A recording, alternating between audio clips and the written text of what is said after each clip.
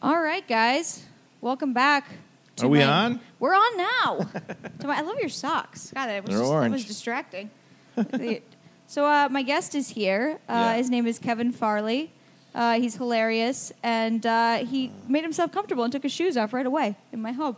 Well, I thought that was the right thing to do. Orange socks. You didn't even do that. No, I would. I was. Do you normally take your shoes off in here? Or? Yeah, but I didn't want to scare you with my feet, so I put. Yeah, they're pretty gnarly. Shut up. That's one. Pretty gnarly. How much longer is this going to last? So Kevin and I have not known each other that long.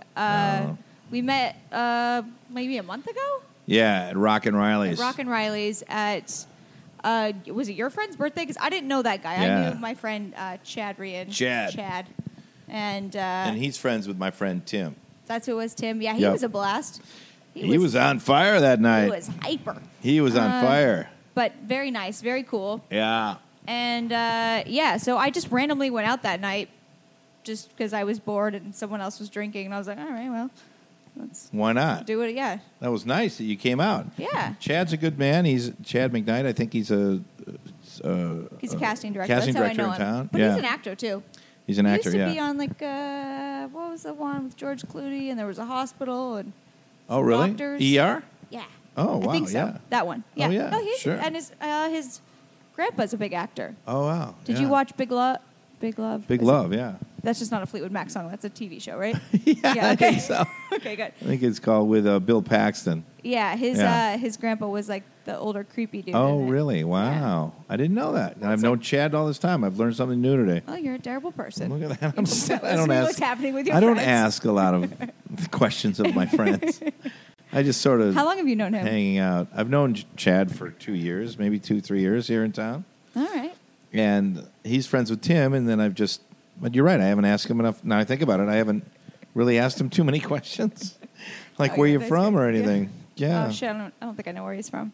I don't know. The East Coast or the South. I don't know. Well, whatever. One of those. It's vague. He's from somewhere. So we met like a month ago, and I noticed that Kevin was a fellow booze bag, and he drank some beers. Tito's. I like Tito's. Yeah, I drank some vodka sodas. And Tito's is a good vodka. Maybe you get a sponsor. It is good. I'm giving that. I'm helping you out. See, you are a helpful friend. Yep, that's going to get you a good sponsor. Tito's vodka. That was the only thing Kevin had in his rider today. That's right. I was like, "What do you want to drink?" He just said Tito's. I was like, "All right, that's simple, easy." It's easy. Yeah. So we met, and we've been trying to link up more, maybe do comedy together. But he's always on the road. He's very fancy. I'm a road comic. Did you want to wait? Okay, so we'll get into that. Yeah. Because I want to hear how you got into stand-up. Right. I know a lot about the sketch stuff, but I wanted to hear about that. Yeah. But yeah, so he's on the road a lot, and I'm just here holding down the LA fort, drinking the Tito's. Drinking Tito's. I know. The road is fun. How did you... so I knew you did Second City, like your brother. Yep. Go ahead. Yeah, I did that early 90s, mid-90s. Was down at Second City for years, studying and kind of doing improv shows and working at the Board of Trade. And what's that? It's kind of like a stock market. It used to be. It's no longer there anymore. You worked for the stock market. But we would do that, and I would wash dishes at the Second City and then take classes. And I loved that Chicago time. There was about 3 or 4 years there because I could just... I was just doing shows and being an actor, making no money and being poor. And it was fun. That's fun because you were doing what you love. Doing what I love. And also, Chicago's a great place for improv, and a great place for... it's the biggest place for Second City. Oh, it's great. Yeah. And so I loved it there. What, did you know you wanted to do it before Chris did it, or did you just... Well, I was working for my dad's asphalt company before that, and I thought I got an MBA at the time, and I remember thinking... You got an MBA? Yeah. Damn. While I was working, not really, though. And I was working, for Dad for a little while, and then I just got disillusioned with advertising and marketing, Yeah. I just sort of thought it was... I don't know. I didn't like it, The more I got into it, the more I thought, this is just... weird. It's not weird. It's just corrupt, and Really? You're basically lying to people for a living. Yeah. I couldn't really do it. Huh? Not unlike comedy. Well, comedy is kind of innocuous. It's actually so honest. It's just sort of innocuous, too. It's just like you say something on stage, and then it's gone. I mean, no big deal. I think that's why I liked improv. It's sort of like disposable comedy. It's just you make it and then you throw it away, which is great, And I don't know. I just didn't like advertising. I didn't really feel it fulfill me. So Chris started doing comedy, and I go, well, that seems like a lot of fun. So I went down to Second City and got into that. How much longer afterwards did you go down there? I went maybe 2 or 3 years after he went on to SNL. He was gone by the time I got down there. Oh, really? Oh, wow. I didn't know that. Yeah, he was already at SNL by the time I was down at Second City. I go to Second City here in Hollywood. For the longest time, I thought, I'm a stand-up. I don't need to do improv to be funny. I rejected it for so long because I think I knew I was scared of it. I think I knew I would. I think that they're two different things. I think sketch comedy or improv, not sketch, but improv and stand-up are two very different things. And I think that if you start off in one, well, I would recommend starting off in improv before you do stand-up. Right. Maybe. I would too. But some people think that stand-up was way harder. They're both hard. They're both very difficult. I think improv is so much harder. For me, doing stand-up for years and then starting to do the full Second City track has been very difficult because it's so different. It's so much bigger, and you have other people on improv? stage. Yeah, you find improv a little harder? So much harder. Yeah. A lot harder. Yeah, it can be. I don't really feel all that scared to do stand-up anymore, and I feel scared to even get up in class at Second City. Oh, really? Yeah, it's hard. Yeah, that's interesting. No, I think, it's also, what are you newer at? Are you newer at improv? Oh, way newer. I just started it in... Okay, I took a class years ago, but I just started doing Second City over the last 9 months. Okay, well, that's new. It's all new to you then. So, that's but probably... I didn't feel that much anxiety with stand-up, if that makes sense. Oh, you didn't even when you started? No, I did. No, I felt scared, but not as much as I do with improv. It's something very hard about it for me because I think... Are you? I haven't seen your stand-up yet. Unfortunately, I've seen it online, but I haven't seen you in person. Yeah. But are you are you bigger? Are you in the stand-up? Yeah, or I sort of look at it now where I'm not sure what's going to happen. Usually, when I go, really? When I go out there. Wait, you don't write your set? Oh, I write it, but I mean, I'll vary from it and try to You started an improv, and that's right. So I'll try to if I'm not in the mood to do a show or something like that, I usually take time to just improv and get it going before. So that's where my improv helps me, in my stand-up a lot. And then, the shows, I find the improv helps me to write new jokes. Oh, yeah. I think it's so helpful. I'm just saying it's scarier for me. Yeah, I would say it's very scary because it's not written, you know, and you have to trust your instincts. Yeah, and trust other people you're on stage with, too, which is... Yeah, which is also just kind of, improv can be very bad because of the other people, not your fault. Yeah. And improv can be very awkward to watch if it's not good. The only way stand-up. The only way improv is really good is if you have a good team that you really work with. Yeah. Yeah, I mean, and also I did so many shows at Second City that...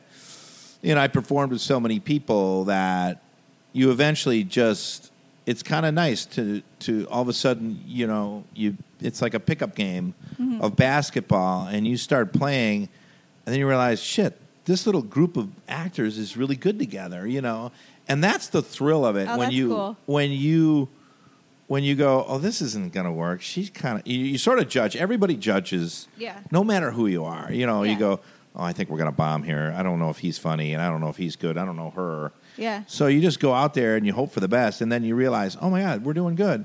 And this is actually really funny, and it's good. And this group of actors put them together, and they click. And that's such a great feeling when you get that, Yeah. That's hard to compete with in it. That you don't get that with stand-up. Yeah. But it's not good. as collaborative, I guess. No, and it's such a great feeling when you go, wow. And then you get off stage and you look at everybody and go, hey, we're actually work well together. Yeah. And it's a real revelation, and you don't get that with stand-up. But it's really difficult to come by with with improv. It's really hard to strike lightning in a bottle like that. Really? Very difficult. There's so many rare teams that I find. When I see a good improv team, I'm always like Beer Shark Mice guys or some of these other guys that back in Chicago I'm talking about. Uh-huh. And they were so good and they were just so seamless, that it's really fun to watch. Yeah, it's so fun to watch. When it's good, it's like it's really good. I'm like, Jesus, it's really good. It's like watching. Yeah, but when it's bad, it's horrific. Yeah, I mean, I can stand up just the same horrific. way though. Stand up is the same way. But it's not as. I mean, stand up can't really. Can I swear on this? Yeah. Oh, it can't shit the bed as bad as improv. Improv. Yeah. If you shit the bed, it might be a log, but if you shit the bed with diarrhea, it's diarrhea with improv. It's diarrhea. It's awful. It's true. And if it's stand up, it's I shit my bed, but you can clean it up easier. Yeah. But it's diarrhea shit. And you better get off the stage if it's a bad improv show. I mean, you're just like people blank stares. Why did I come here? This is a complete waste of time. Yeah, that's such a terrible feeling. Oh, I even find myself like even in class, I won't, if we're just on the back line, and he's like, all right, we're just gonna do short scenes or whatever. And I'm just like, no, I don't want to walk out with certain people. I know that makes me sound like a dick, but I'm just that happens, of course. And not that I think I'm better, but I'm thinking like I need someone to make me better. But that's natural. I mean, if you go back to when you pair up with somebody, Tina Fey and Amy Poehler, Mike Nichols and Lane May. Yeah. I mean, those two. I don't know if they were lovers. They might have been, but they did notice. Hey, shit, we work well together. Yeah. And that just happens. You don't know. It's much like falling in love, but you're not in love, but you realize, holy God, we have some kind of connection comedically. Yeah. And so you're like, that's such a great revelation, but you can't help it be snobby about it. You're like, Tina probably always wants to work with Amy because she makes you look good and Amy makes her look good. Yeah. And so there's nothing snobby about it. I think it's just if you click with somebody, and it's nice to challenge yourself and go up with, anyone. But when you're kind of freaked out by it, then if you're nervous about it, I don't know. It's weird. I don't know. It's weird. But I wish I would have maybe done improv first. But it's weird too because I always thought when I got into comedy, I was obsessed with comedy as a kid. I was like very into like the Will Ferrell, Sherry O'Terry Spartan skit on SNL. Yeah. And that's another team where you're like, God, they clicked. So funny. And they did really good together. Yeah. And they've done well apart, but they were very, very good together. Very, very good together. Yeah. I wish they would have done a movie. I think it's something physically too because she's so little and he's so big, and like it's just, and they both have like really goofy mannerisms. I wish they would have done a movie together, but you never know. Maybe it will. Maybe they will. They're really good together. I actually think Barry Katz said he's representing her now. Maybe he'll get her. Yeah, maybe he'll get her in with Farrell. Yeah, she's so funny. She's great. But I grew up watching more like SNL, that kind of thing, more than stand up. And being the fat kid that I was, I really like resonated. Can't believe you were fat. Gigantic. How fat were you? Like 200. No. At like 13. Damn. Yeah. What happened? I just was like, oh, you don't eat nachos and English muffins and cookie dough after school. Like, that's not normal. You cap it off at 1. Or none of those things because you already ate fast food for lunch, I just started to learn that, like... So 13, you got a little heavy. No, I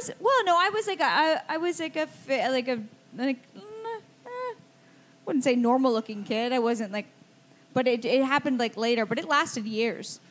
And into the 20s? No. It cooled off at about 15, but it started around whatever. That's kind of hard on a 13-year-old girl, though. No, I didn't really realize. I thought it was awesome. Good. That's good. Really, it didn't affect your self-esteem at all. Really, my parents loved me so much, and they gave me way too much confidence. Plus, I'm from a small fucking town. And also, people are probably all around there. They're pretty. Are they big people? Not really. It's not because it's not like no offense, the Midwest or whatever. Everybody's fat. Yeah, yeah. It's like they were just regular. They were very small town looking, but it wasn't like everyone was eating the same bad thing. Yeah. No, I was. Then you come here and everybody's. Oof. Yeah. the competition for girls is tough.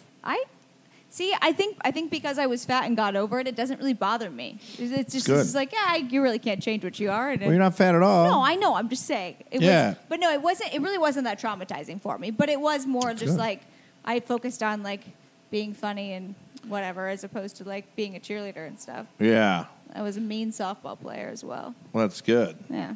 Yeah, so then you probably developed your social skills and your comedy back then. Yeah. Yeah. Were you a fat kid? I wasn't a fat kid. I was a fat adult. You're not fat. Oh yeah, I kind of am. No, you're not. Well, I just know from like certain interviews I've I'm heard not skinny. Like, you're not fat. You're normal. I'm a normal, but in LA, you sort of make you feel like, oh boy. I don't like skinny guys. It bothers me. Oh yeah. I don't like guys that like care too much about what they eat. I'm just like it's annoying and it's unappealing. Well, it makes life kind of miserable. I mean, part of life is food, so I'm like, Food's big part of life. You gotta eat what you want. I mean, I always try to watch it, but like, I mean, my family is obviously like Chris had it. Yeah. And my dad was big. Everybody, so I gotta watch it. I know I gotta watch it. Yeah. So it can get carried away, and it has. Trust me. But. When I was younger, I was in pretty good shape. I was a good athlete. Yeah, when I was younger, I was a really good athlete. I believe it. I was a good swimmer. Really? I'm pretty good swimmer. I'm not a strong swimmer. Oh, no? You grew up in Oregon on the ocean, right? No, the ocean was scary and cold. Too cold, right? You never went in there, right? Not really. No. I was like, it's too freezing. Yeah, I was like, I'm just going to lay here and eat my nachos. I got to see a picture of you when you were 13. Oh, it is good. Is it? I was also like a different race somehow. I literally don't look like the same person. Do you have darker hair? Well, obviously I have darker hair naturally, but that wasn't even it. There was just something about my everything that looked. I look like a different person. It looks like I had plastic surgery. I have not. But yeah, I don't know why. Wow. It cracks me up. I kind of like it. When you look at old pictures of yourself? Yeah. Wow. Big eyebrows and just weird, whatever. That's crazy. Anyways, okay. So I want to talk about.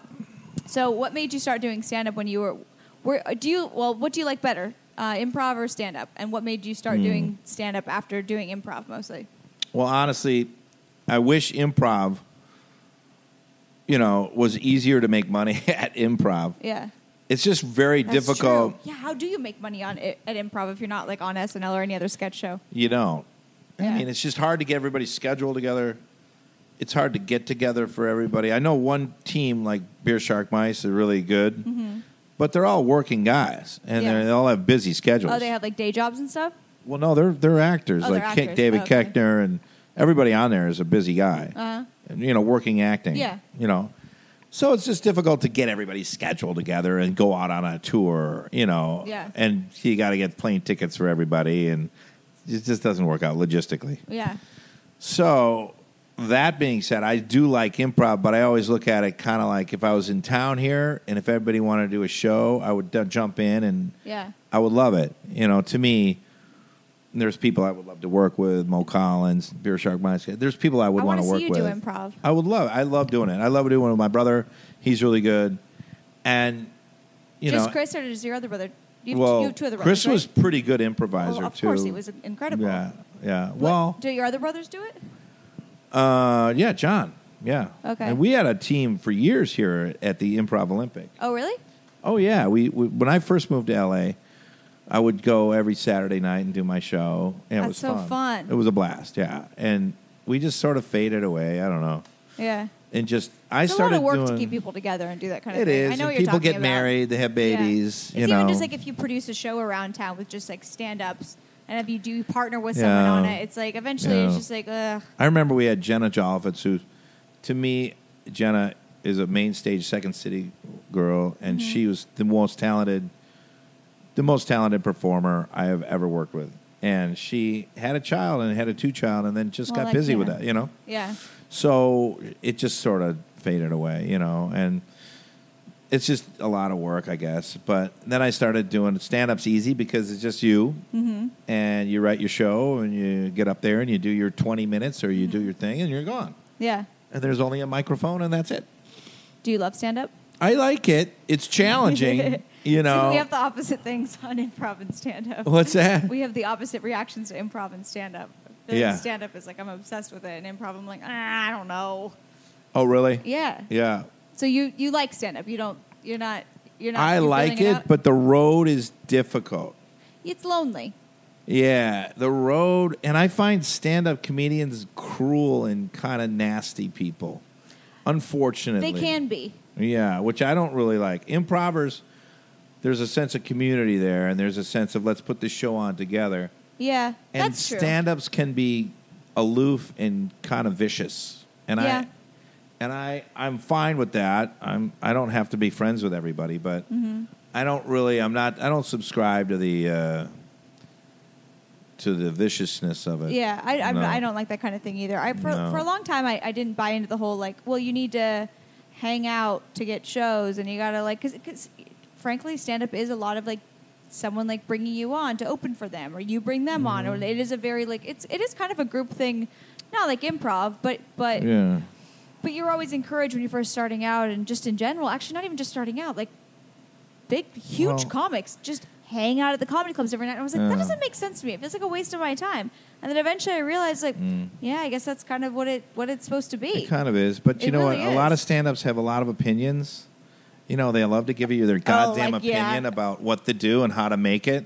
I don't like that. There's a million ways to make it with anything. You can make it any fucking way you want to make it. Shut the fuck up. Yeah, I agree with you on that. That kind of shit annoys me. Yeah, I don't like it when they be like, you got to go up 3 times a week or you're not going to make it. Oh, my God. You got to go up 5 times a week or you're not going to make it. How about shut up and I'll do my career, you do yours. I remember, a couple years ago when I was newer into comedy, I was having a conversation with him on the patio at the Comedy Store. Right. And he's like, how many nights? A lot of bullshit goes down. Yeah. He's like, how many nights a week are you getting up? And I was like, I don't know, 2... whatever. And he was like, you're not going to make it unless you're going up 4 or 5 nights a week. And I was like, all right, buddy. Right. Relax. Take it easy. Yeah, relax. I'm 12 years old compared to you. Let's chill, sir. But yeah, it is. Yeah. It is very much it's annoying. That. Yeah. It's annoying. Right. And that's the only thing, you get a lot of opinions from stand-ups that I really don't care. Yeah. I don't want to hear their opinion. I really don't give a shit. Yeah. And so I don't hang out, really. I don't hang out. I feel like I always text you. I'm like, come hang out. And you're like, you're either on the road or just doing something else cool. I'm always on the road. Yeah. I got this show and I called my booker in New York. I just said, get me as many gigs as you can on the road this year. And he goes, really? I go, yeah. I go, okay. So he booked me. I go, you went nuts here. I go, but I just accepted every single one of them. So how often are you on the road? Almost every weekend. Yeah. Every I'm weekend? Gone. Yeah. You're here during the week. I'll go Thursday to Sunday. Either I was, everywhere. I've been Chicago, Dallas. I got to go to Ohio. For the most part, are you liking it?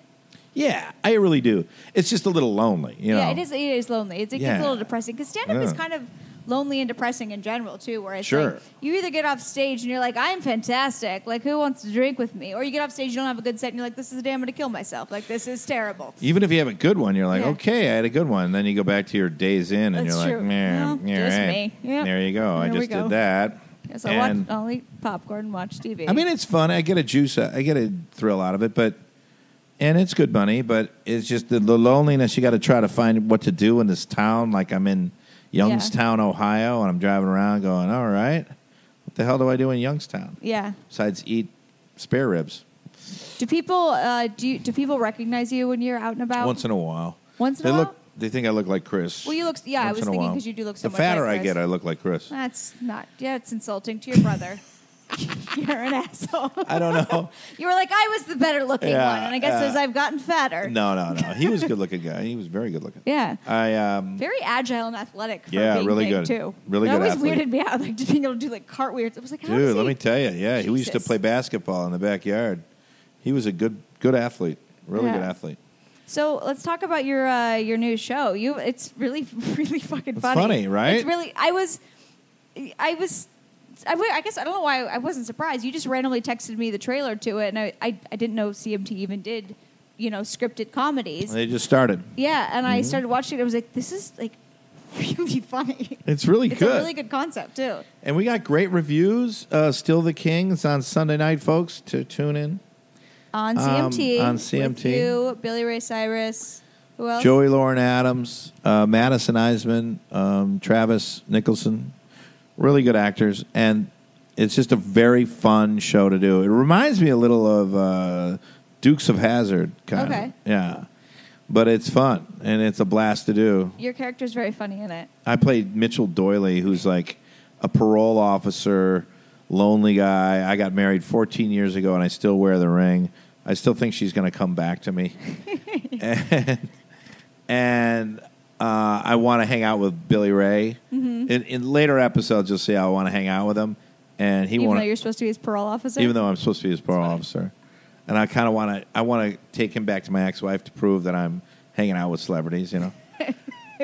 That's really funny. Yeah. I read something, I was researching you before we did the podcast, where you said that you get to play the straight character in this, and it's really fun for you. I don't think your character is straight at all. You're like comedy, and it's like... Did I say that? Like, yeah. I shouldn't have. Well, then they misquoted you. Yeah, I might have said that at the beginning. I thought that going into this, I thought that I would just play it straight, you know, and let Billy do the comedy and all that. And then as we started getting on set and I started to work with Billy Ray, I just went into this character and it seemed good and he seemed fine with it. Yeah. And I was doing more and more crazy stuff and more crazy stuff. And then he'd laugh and he'd go, yeah, that's good. So it did turn into more of a rambunctious character. Yeah. No, it's funny. Yeah. But that was mainly, I mean, the set is really loose and there's a lot of improv. So did you get to improv any of the stuff that I saw in the first scene? Not writing, but like a lot of just the character itself, you know, the way I would improvise, you know, my line delivery and that kind of thing. You know, so they're very open, very great writers. Potsy, he's a great guy. And so there's a lot of great improv on set, which is fun. Yeah. Well, you've been in the business for so long. Is it still exciting for you when you like book something new like that? Or Oh, yeah. Oh, you never lose that kind of like... I auditioned for this, and I remember thinking, I nailed that, you know, and I got a call back, and I go, okay, I did nail this. I'm on track. Yeah. Because it felt good in the audition. Yeah. But you never know, you know. And then I asked the casting director, I forget her name, but... That's nice. That's bad. That's really bad. Changed your life.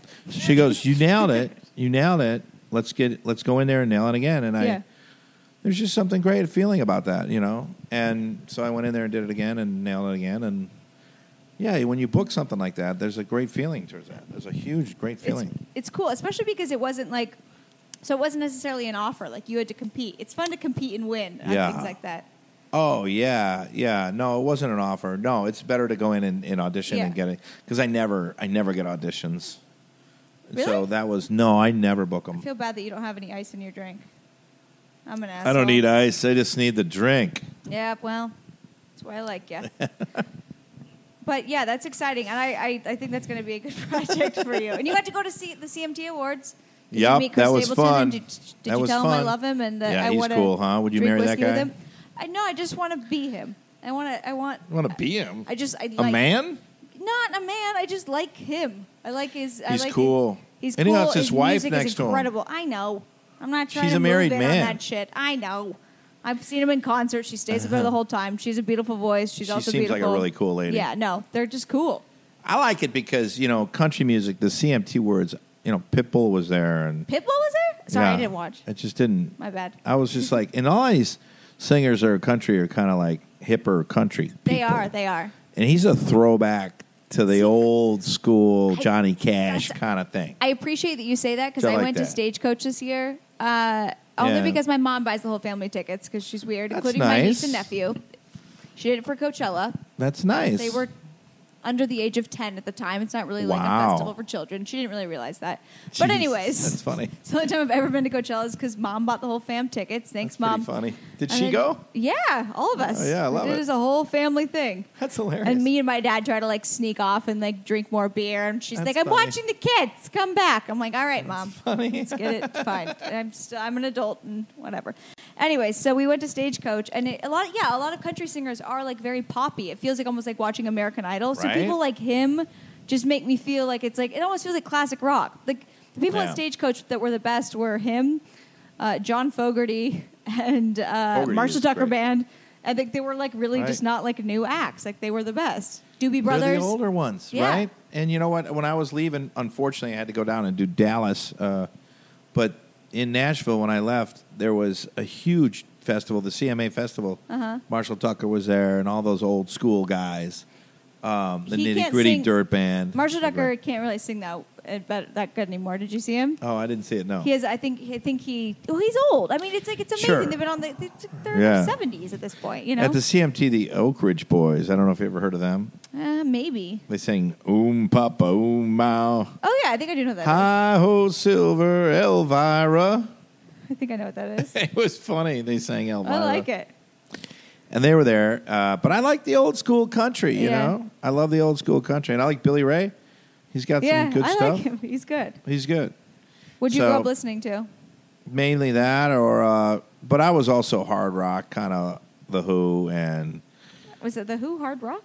Yeah, well, back when I grew up. It's more like psychedelic and stuff. I liked The Who. I liked... like The Doors? The Doors, kind of. I liked the Beatles. I liked Stones. I liked...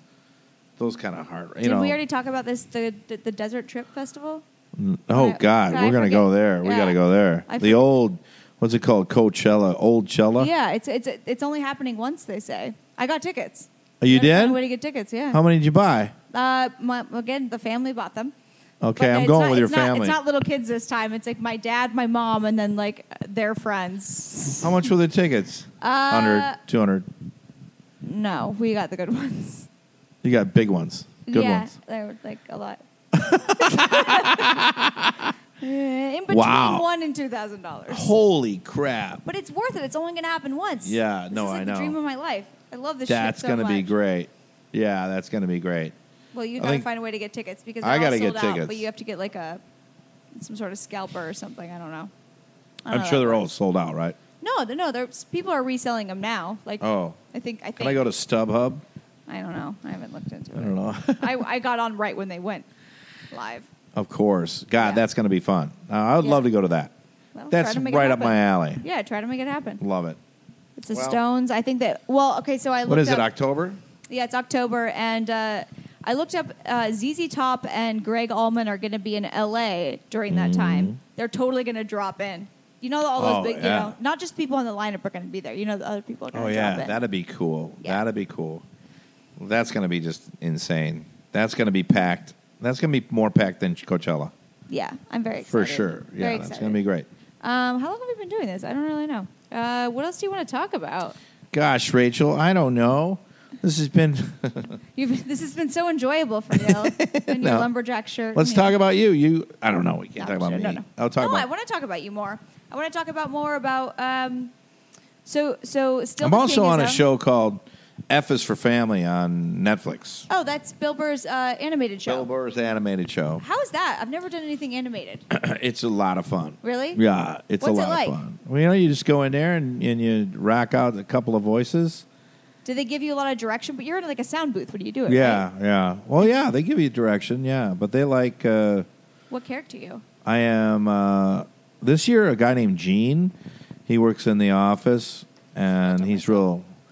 He always says the word, like Bill Burr's wife works in this one office, and I'm kind of a misogynistic manager, and everything she says, like, well, I just like to give my 2 cents or something like that, and I always say, well, I'd like to give her 2 cents, that kind of I like joke. It. Always say that kind of joke. And then, is it based on his family or something about it's based on how he grew up, I think. Yeah. And so then I'm also a neighbor, Babe. A neighbor, Babe? His name is Babe. Yeah. I like it. I'm also a neighbor. Very fitting for you. Right, because I am a babe. A little bit of a babe. He's lounging on the couch. And on my gold 70s looking couch. Very 70s. I know. I'm very 70s. Where'd you get this baby? It's pretty sweet. Some store. Anyhow. Anyway, so that's cool. It's fun to do. I love doing animation. Really? It's cool. Yeah. That's cool. I love it. I've never done that. What's your favorite thing you've ever done? You write and direct, too. Yeah, I've done a few movies I've written and directed. Yeah. What do you like the best? Oh, directing is so hard. Really? It's very hard. I would never have guessed that. I feel like directing seems easier because you could just tell people what to do. It'd be easier if you had, like, 3 assistants. Yeah. I would never do another movie directing-wise or whatever if I didn't have, like, 3 or 4 assistants. Really? There's just too much to do. What do you... like storyboarding and all that? Storyboarding, right. Yeah. You're lining up your shots. Yeah. You got to know your shots. You got to know your storyboards. You got to know every inch of the script. Yeah. Backwards and forwards. You got to know everybody's lines. It sounds incredibly stressful. And you got to know what everybody's wardrobe is. Yeah. And you got to know what every location is.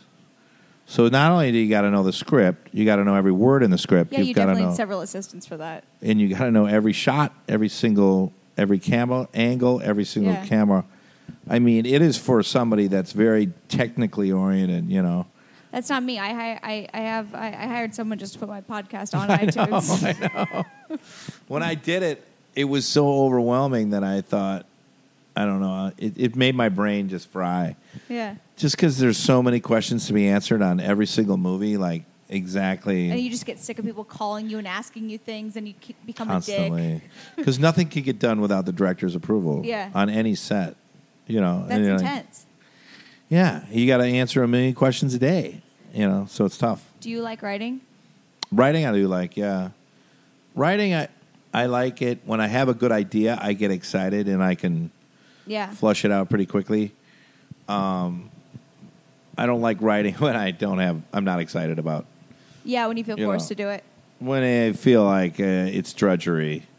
I feel like writing is always hard. I went to... it's very difficult. I went to grad school at UCLA for screenwriting. Mm-hmm. And I feel like the first, couple years after I got out, I could, throw out scripts and, finish them. But I feel like if I sit down to do it now, it feels it's painful. Yeah, because, I think that I work better on my feet. As far as stand-up goes, I don't sit down and write jokes. Okay, I want to hear about that. So you don't... Okay, so No. let's say you have a 20-minute set. You don't sit Yeah. down and write it. It's just in your head? Or Well, you, if do I you say improv a something lot of funny it? at Riley's or whatever, Yeah. or to one of my friends, Yeah. and I'll say a concept or something that's funny, I will record it in my phone and then later sort of go up on stage and beat it out and then find out where the funny is on. But I'll do it on stage, I'll do it on. So even if it's at a bigger show, you'll work out. Yeah. I always get nervous about that, where I'm going to piss off the club or something. I will just say, I will apologize. Well, I guess you're Kevin Farley. I'm not Kevin Farley.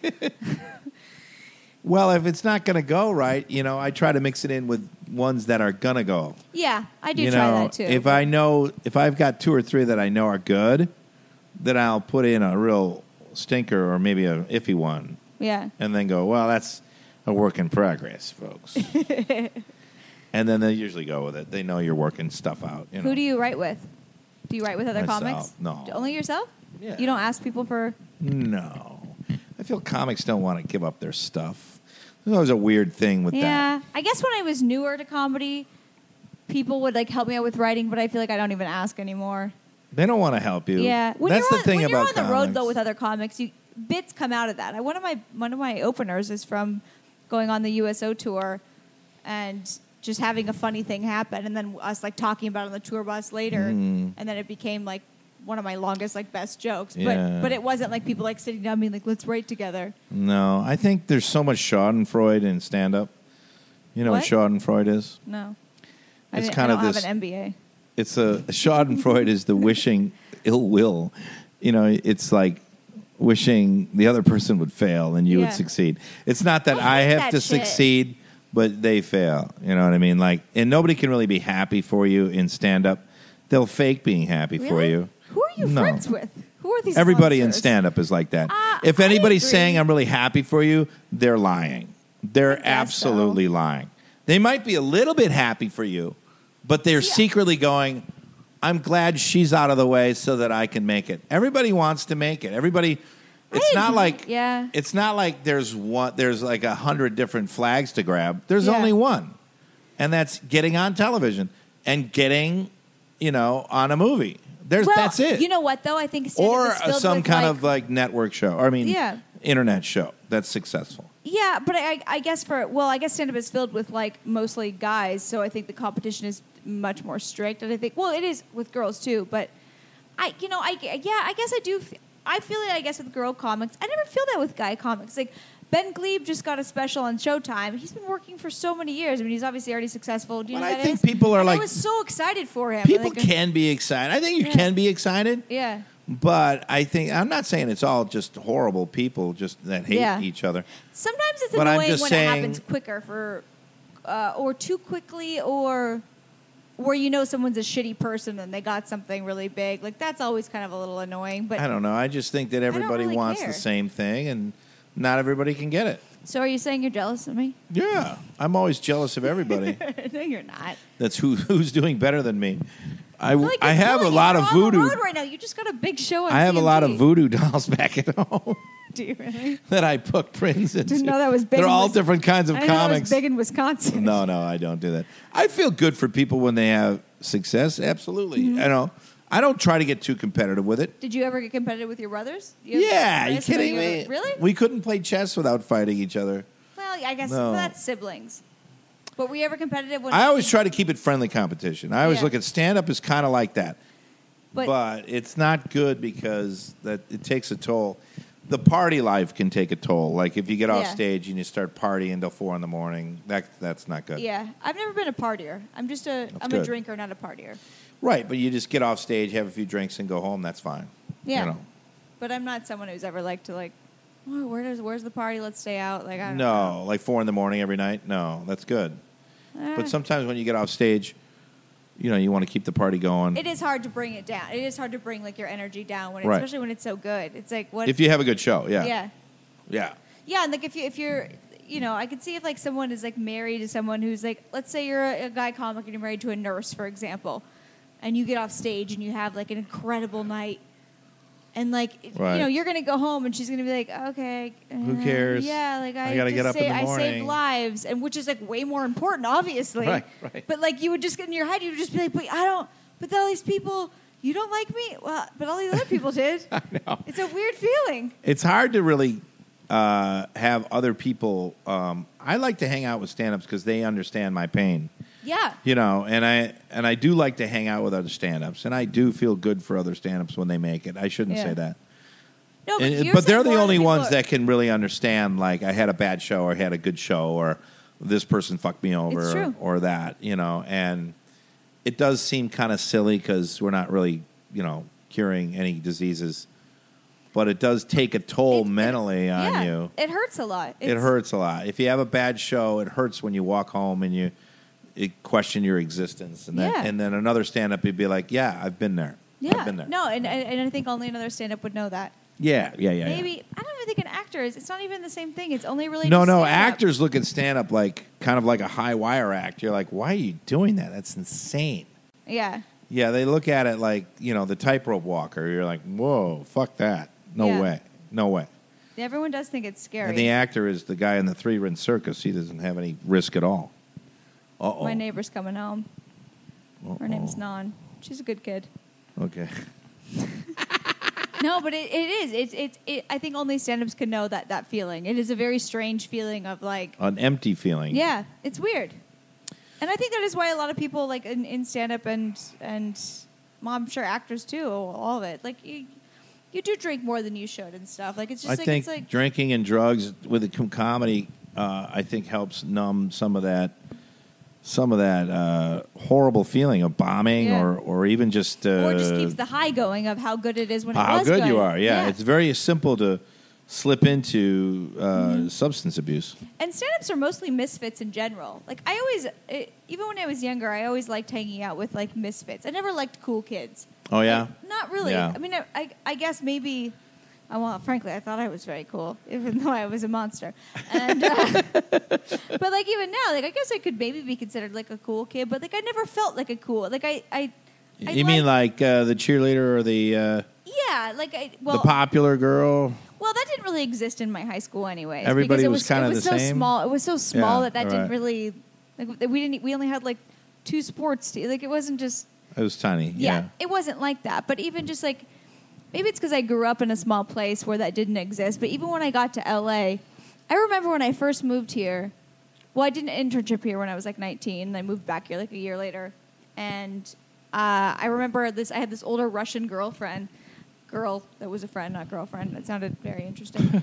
And she brought me to a club for the first time. I remember walking into the club just being like, I don't really like this. Like, No, I just remember it's being weird. like, I don't like that there's like tables and weird like hierarchy. Yeah. Yeah. And I think that comics always are people who never liked that kind of thing or wanted to be a part of it and weren't.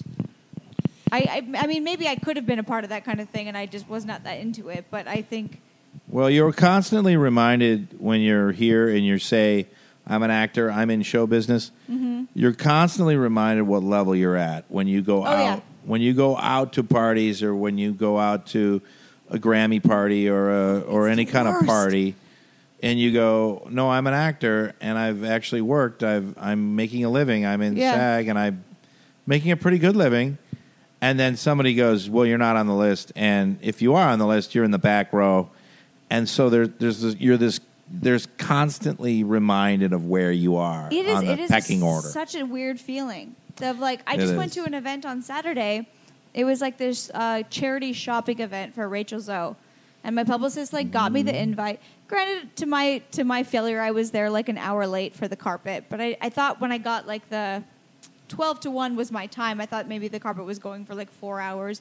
And when I say carpet, I'm not trying to sound like I'm cool. That's just like something you're supposed to do. They have them all the time. Whatever, yeah. And I was like a little bit late, and I showed up, and I went to where I was supposed to check in, and they pretty much like ignored me. And I was like, all right, well, my name is right there, and I was supposed to check in with this person, and she was going to walk me to wherever I was going to go. They were like, carpet's closed. I was like, okay, cool. I don't really like doing that anyways because I always look fat in those photos and not really kind of my thing. But what do I do here now? I was all by myself.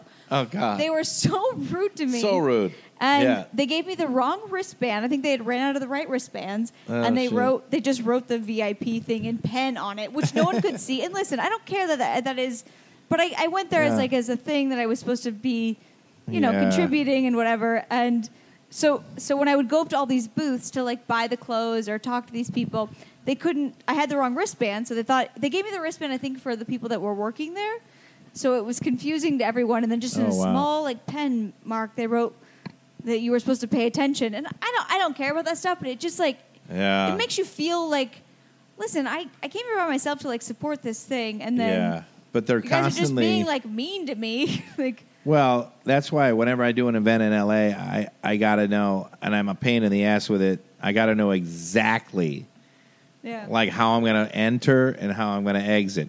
That's smart. Because there's so many opportunities for complete embarrassment, and usually there's a camera right there. Yeah. And you're sitting there going, no, I'm Kevin Farley, I'm on the list. Yeah.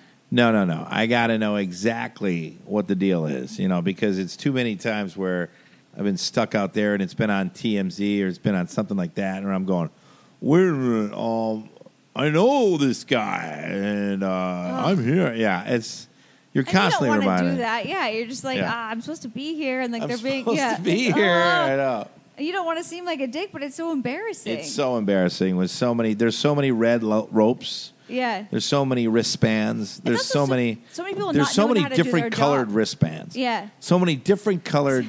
That's what it is. LA is like living in every day you walk out, and if you don't have the right color wristband, you're out. That is a good point. You need to make a tweet or a joke about that. That's good. Yeah. That is so true. That's living in LA. You also don't know if you have the right one. Because I remember like walking around there being like, I think I have the wrong one. Because Melissa Rivers is sure getting a lot of attention at the booth that I'm at. And like people are being mean to me. I'm like, I got the wrong one. I got the wrong color. One. Yeah. Like it sounds like listen, people that are listening to this, it sounds like a really petty problem to have, but I think that you get it. It's like being in high school and people bullying you. It's like a weird feeling of.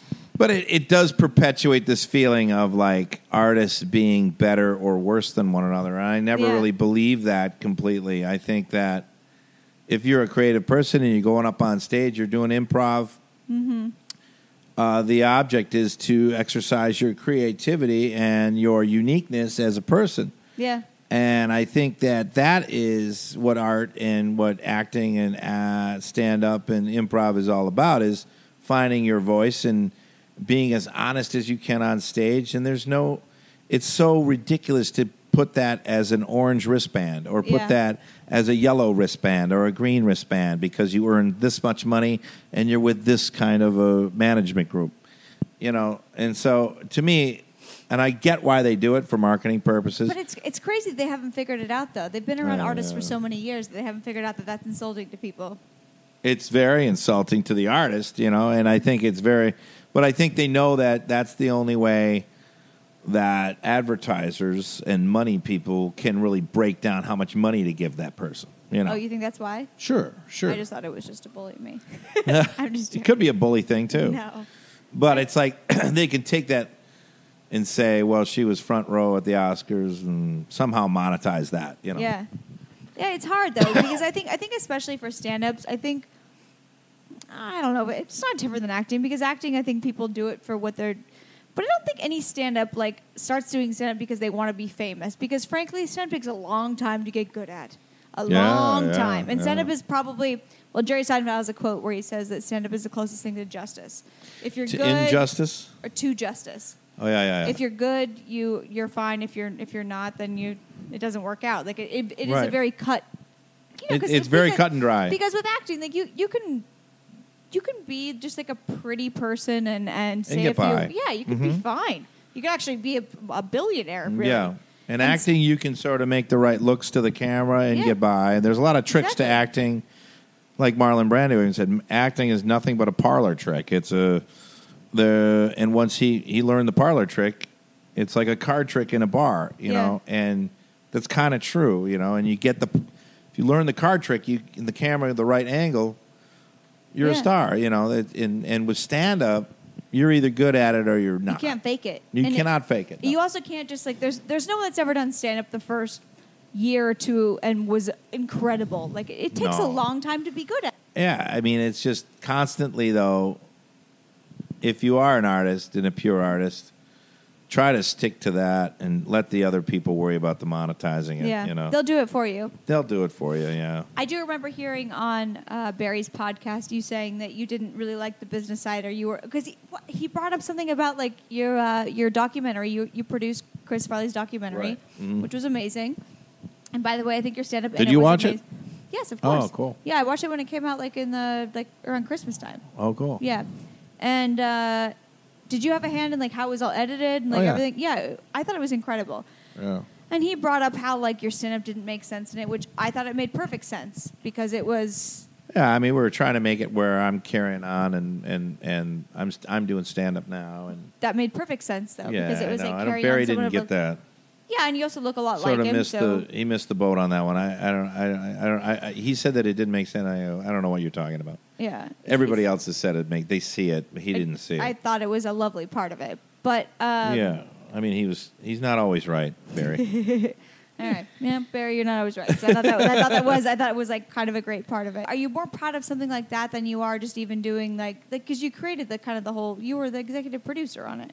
Executive producer on it, yeah. Yeah, but you said on his podcast that you don't feel like a businessman because he called you out and said something about your title and then whatever. Oh, and you were like, I think me being an executive producer on that. That he mentioned something about the business where I didn't get the credit. I think he spent a lot of time on that podcast about my credit on there. And he's probably just trying to get you to let him represent you or something. Barry is a great manager. No, he is such a nice guy. Probably the best manager in town. If I could have him as a manager, it'd be great. No, because he understands. I agree with that too. He understands that I didn't have the credit on there that I probably deserved because I made a deal that was. I'm not the greatest business. Well, this is my point in bringing it up because you said that you were never a good businessman. No, I don't get with the business here, and it runs so fast and furious that I sort of. I remember being in meetings just being like, "Oh, I just want to do it," That's surprising. You were an MBA. And I have an MBA, but this is a different business where credits mean something, and credits have a. They also have power, and they also have a monetary value, and so. See, I wouldn't have known that either, though. There's a lot of stuff that's involved. I guess that is what you need. And also, you got to know what to fight for and what not to fight for. Yeah. I'm still learning all this stuff, and so. But do you feel like you're not like you're more of an artist more than you are like a business person? Yeah. Yeah. The business side of it just sort of depresses me. Yeah. But the only thing I try to worry about is just being the best actor or stand-up that I can be. Mm-hmm. And then if that's failing, then I got to be careful because I'm worried too much about my credit or anything like that. Yeah. That's going to be a distraction. So I guess just got to continue. That's why Barry Katz of the world exists. That's why he gets the big bucks. No, and he is very good. And I am not insulting you, Barry. You were like, I listen to his podcast on the reg. He's a great manager, and he's been around the business and a very long time. He has a great podcast. I think, and I mean, I think like I feel like I kind of have a business mind, and I think that you can't have that and be an artist. So I try to like separate the two, if that makes sense. Well, that's why it's important to have a good manager, and I think that's also people take care of you. It's also important to have a good agent and manager because people that you like and then are going to take care of you for that, and watch out for your best interests. Yeah. And that are true about that, Yeah. So it's important to have that when you come out here, and so you can just concentrate on doing what you love to do. Just get up on stage and be as funny as you can, and then that's it. Let that go. Let everything else go. Yeah. Well, try to be. There's so many times where. Usually it's the business managers out there that I would just manage your own money. Keep it in a whatever, safe. Yeah, but when you have so many moving parts, how do people do that? I just don't believe in giving my investing and my money over to somebody that is not me. I agree with it. Now I might be keeping it under the mattress, but I don't give a damn. I mean, so what? And I might be missing out on opportunities. I don't give a damn. I think you're smart. But you said you didn't feel like you were in the business aspect, but I feel like you are. I think I can know enough about it. I don't know everything about it, but I know that I'm not going to give it over to somebody that I barely know. Yeah. And I mean, he could be pilfering that I don't know about. Yeah. I mean, that happens so many times to artists. Yeah. They give all their cash over to somebody, and they find out later that they've taken millions, and they've been taking millions for years. I mean, well, why are you giving it? He's like, my brother-in-law. Who cares? Yeah. I wouldn't give it to my brother. Yeah. It's your money. You earned it. Yeah. I feel like you're smarter than you think with that, though. Really. Well, yeah, I learned it the hard way, though. I've lost and gained so much money that I've learned those lessons in the past. The stock market is a tough thing, too, and I've burned on that, and I've been burned on so many people that manage your money, and that tell you they're going to manage your money. Yeah. And they might be good, and then you lose it in the stock market, and they go, well, sometimes that's what the market does. Oh, God. And you go, really? Well, you lost a lot of money there, champ. He's like, well, yeah. And then I go, what's your explanation? He goes, I don't have one. Like, Jesus, okay. Maybe I'll just put my money somewhere that I can be okay with. And I know where used to day trade for a little bit, which I know is not. Most people are not good at it. I did date someone who was very good at it, and he taught me how. That's cool. Yeah, this lovely. What'd you use, like E-Trade? No, Ninja Trader. Was that what it was? No, it's live. It's like you're like watching the charts and like doing. It's almost like gambling. It's literally gambling. Sure, yeah. You got to stay at your computer though, right? Yeah, you stay at your computer and you do it for the time that you're doing it. Yeah. Right. I got very into it. It was stressful. It was kind of like stand-up though, where if you did well, your How day quick was could great. you trade? Fast, like lightning fast? Yeah, you're just doing it really live. fast, right? It's live. It's like it's live. Did you have good days and bad days?